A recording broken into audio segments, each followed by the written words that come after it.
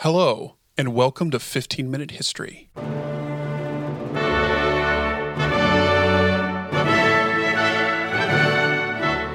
This season, John and I are going to bring you the stories of heroes in history and the lessons they teach us today.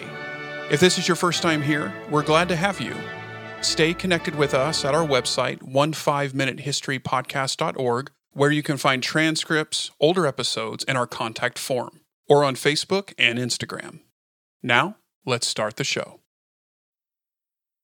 Fate protects fools, little children, and ships named Enterprise.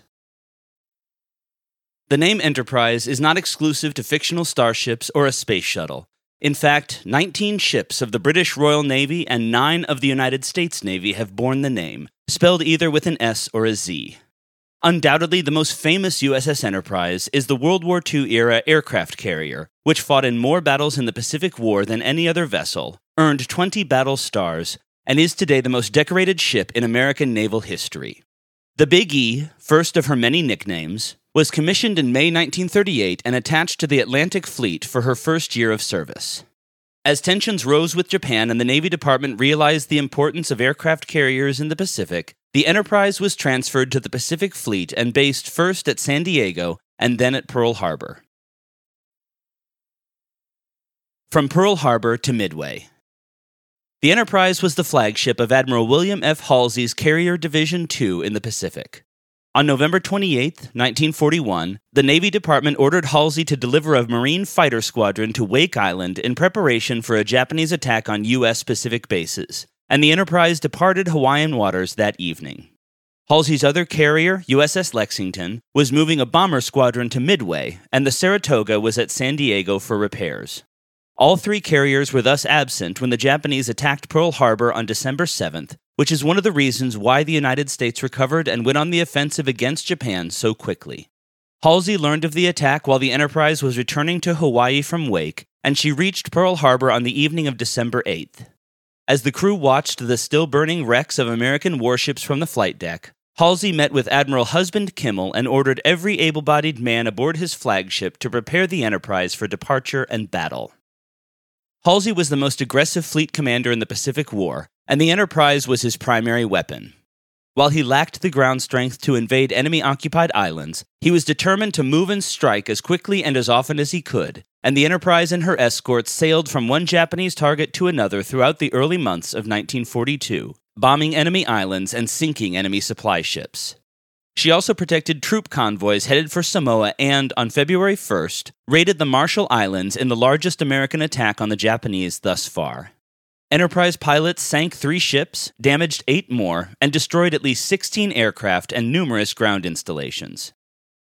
By April 1942, both the American public and the Roosevelt administration were eager to hit the Japanese home islands, and Colonel James Doolittle of the U.S. Army Air Corps developed a plan to fly 16 B-25 bombers off a carrier to attack Tokyo. Halsey's carrier division, now centered around Enterprise and USS Hornet, would be the main naval strike group for the Doolittle raid, which we will talk more about next week. The Hornet would carry the bombers and thus be unable to launch fighters, while the Enterprise would protect the attack group by flying a combat air patrol.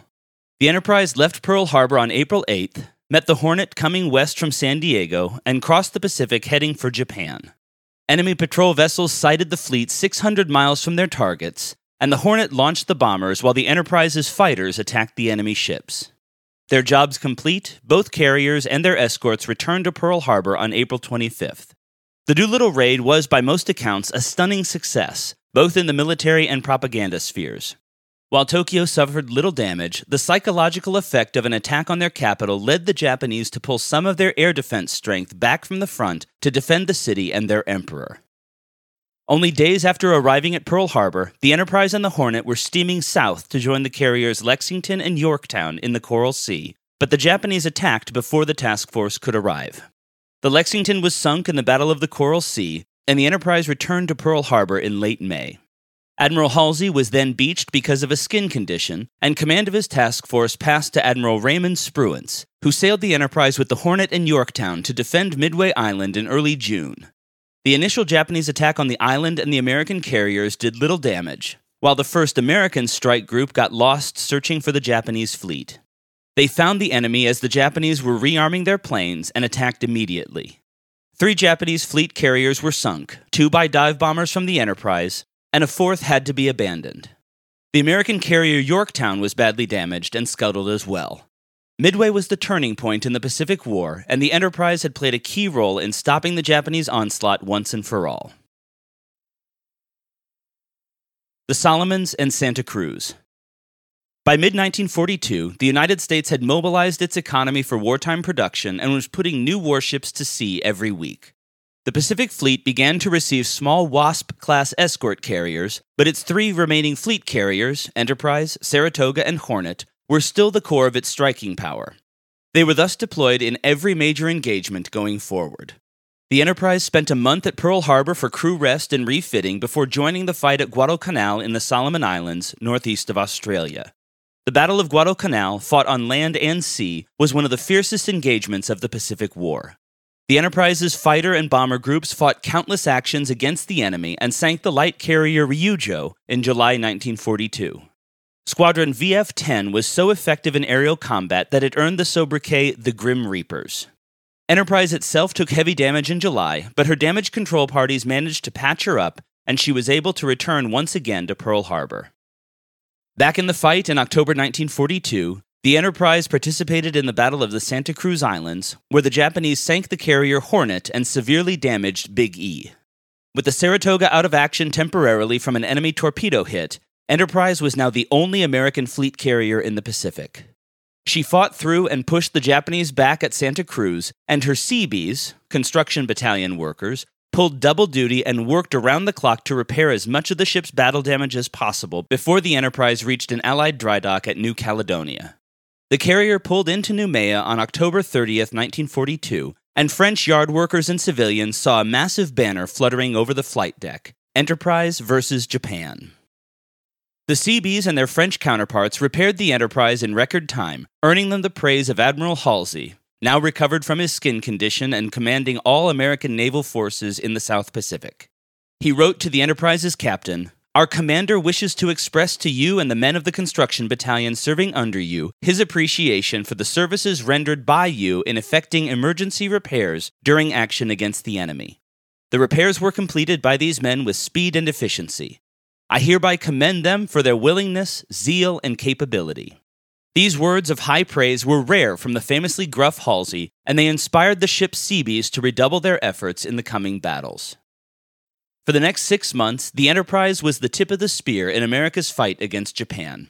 She appeared, struck, and disappeared so often that the Japanese called the ship the Grey Ghost, and speculated that there had to be at least 3 identical ships bearing the name Enterprise. As the Guadalcanal campaign wound down, Enterprise flyers destroyed the Japanese battleship Hiei, covered American landings on small islands in the Solomons, and engaged enemy surface ships near the Rennell Islands. She was then ordered back to Pearl Harbor in May 1943, where her captain was presented with the first Presidential Unit Citation ever given to an aircraft carrier. The Navy Department included the Seabees in the award for their speed and efficiency in repairing the Enterprise. She then steamed for Puget Sound in Washington for major repairs and upgrades. From Washington to the Philippines and back again. The 1943 refit of Enterprise included new anti-aircraft guns, upgraded plane elevators, new workshops for the Seabees, and an anti-torpedo blister to protect her hull. She returned to Pearl Harbor in November 1943 and joined Admiral Spruance's Fifth Fleet. The Enterprise was smaller than the new Essex-class carriers and Iowa-class battleships, but her famous name and fearsome reputation inspired sailors aboard any ship that could see her in the distance. Now serving in the Central Pacific Theater under the overall command of Fleet Admiral Chester Nimitz, the Enterprise spearheaded the assault on the Gilbert and Marshall Islands, striking enemy shipping and shore installations before the Marines went in to capture the islands. She then joined an attack on the Marianas, hitting the island of Saipan and supporting troops liberating nearby Guam. As the summer of 1944 approached, the crew of the Enterprise knew that their next target would be the Philippines, America's largest pre-war possession and the final goal of the Central Pacific Offensive. Admiral Spruance deployed the Fifth Fleet west of the Mariana Islands in the Philippine Sea to screen for enemy defenses, as Army and Marine units boarded their transports for the assault on the Philippines. The Enterprise and 3 other carriers were in the van when the Japanese attacked on June 19, 1944. The Battle of the Philippine Sea was the largest carrier battle in history. Enterprise bombers struck Japanese battleships and carriers, which burst into flames as bombs and torpedoes found their mark, and her fighters blasted one enemy Zero from the skies after another. The carrier took moderate damage during the battle and returned to Pearl Harbor, as it turned out, for the last time in the war. She then returned to the Fifth Fleet in time for the invasion of the Philippines. During the preliminary moves, the Enterprise made minor attacks on small Japanese islands and one large raid on Formosa, but her crew husbanded their resources for the battle to come. Before the Americans could land on the many islands of the Philippines, the Japanese Navy would have to be brought to battle one last time and its strength destroyed by the overwhelming might of the Fifth Fleet. The two sides engaged each other in the last major naval battle of the war at Leyte Gulf in late October 1944. This battle produced heroes on both sides and saw some stunning acts of courage on the part of American destroyer captains, most famously Ernest Evans aboard the USS Johnston, whom we will be discussing next week. And it was the Enterprise's greatest test of the war. The carrier's pilots sank one Japanese ship after another in the largest naval battle in history, and she suffered 2 direct hits from enemy kamikaze planes. Fortunately, the damage was minor, and she emerged from Leyte Gulf largely unscathed. Her record for the battle stood at 3 enemy ships sunk and 52 planes shot down, the largest count of any ship in the battle. With the Japanese now confined largely to land and unable to project power at sea, the Enterprise returned to supporting landing forces and conducting small airstrikes on enemy-held islands. She participated in the Battle of Iwo Jima, at one point maintaining a continuous combat air patrol over the island for 7 days and 8 hours. Whenever she was damaged, the carrier sailed to Ulithi Atoll in the Caroline Islands north of Indonesia, and then returned to the fight, usually within 3 or 4 days. As the Battle of Okinawa heated up, the Enterprise was repeatedly attacked by suicidal kamikaze planes. On May 14, 1945, 6 days after the war in Europe had ended, a kamikaze Zero fighter crashed into her forward elevator, destroying the mechanism and killing or wounding almost 50 sailors. Now unable to launch aircraft at full capacity, the Enterprise set sail for Puget Sound, where she was repaired and upgraded for a second time. However, 2 days before she was scheduled to return to action, the United States dropped an atomic bomb on Nagasaki, and the war ended only a few days later. Of America's 5 pre-war carriers, only 2 had survived the war, Enterprise and Saratoga. Both were heroes of the Pacific War, but the Enterprise stood tall above her sister and all other warships of the United States Navy. The end of Big E. For the next several months, the Enterprise became what one sailor aboard called a glorified ocean liner. She ferried returning veterans home from Pearl Harbor in the weeks after the war's end, and then sailed for the East Coast, where her hangars were filled with bunk beds. The carrier then crisscrossed the Atlantic 3 times to bring veterans of the European War back home. The British Admiralty honored the Enterprise in a ceremony at Portsmouth in November 1945, and her labors finally ended early the next year. Many World War II-era ships have been turned into floating museums, but this honor was sadly denied to both veterans of the early Pacific War. Saratoga was sunk in an atomic bomb test at Bikini Atoll in 1946. She survived the first explosion, but the second sent her to the bottom. Enterprise was spared this ignominious end, but her fate was hardly more glorious. The Big E, pride of the U.S. Navy and symbol of American strength in the darkest hour of the war with Japan, was decommissioned in 1947 and sold for scrap. By 1960, only the ship's bell, now at the U.S. Naval Academy in Annapolis, Maryland, the stern nameplate, found today in Rivervale, New Jersey, and an anchor at the Washington Navy Yard remained of the great ship.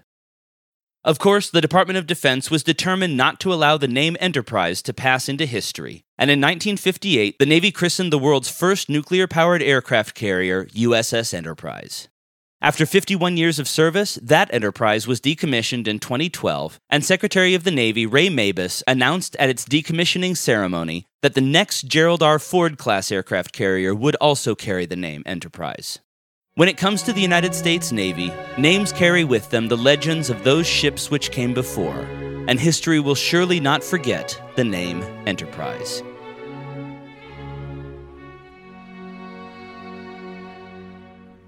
Thank you for joining us on 15 Minute History. Please take a moment and send us a question about this topic and leave us a review wherever you listen to this podcast. It really does help.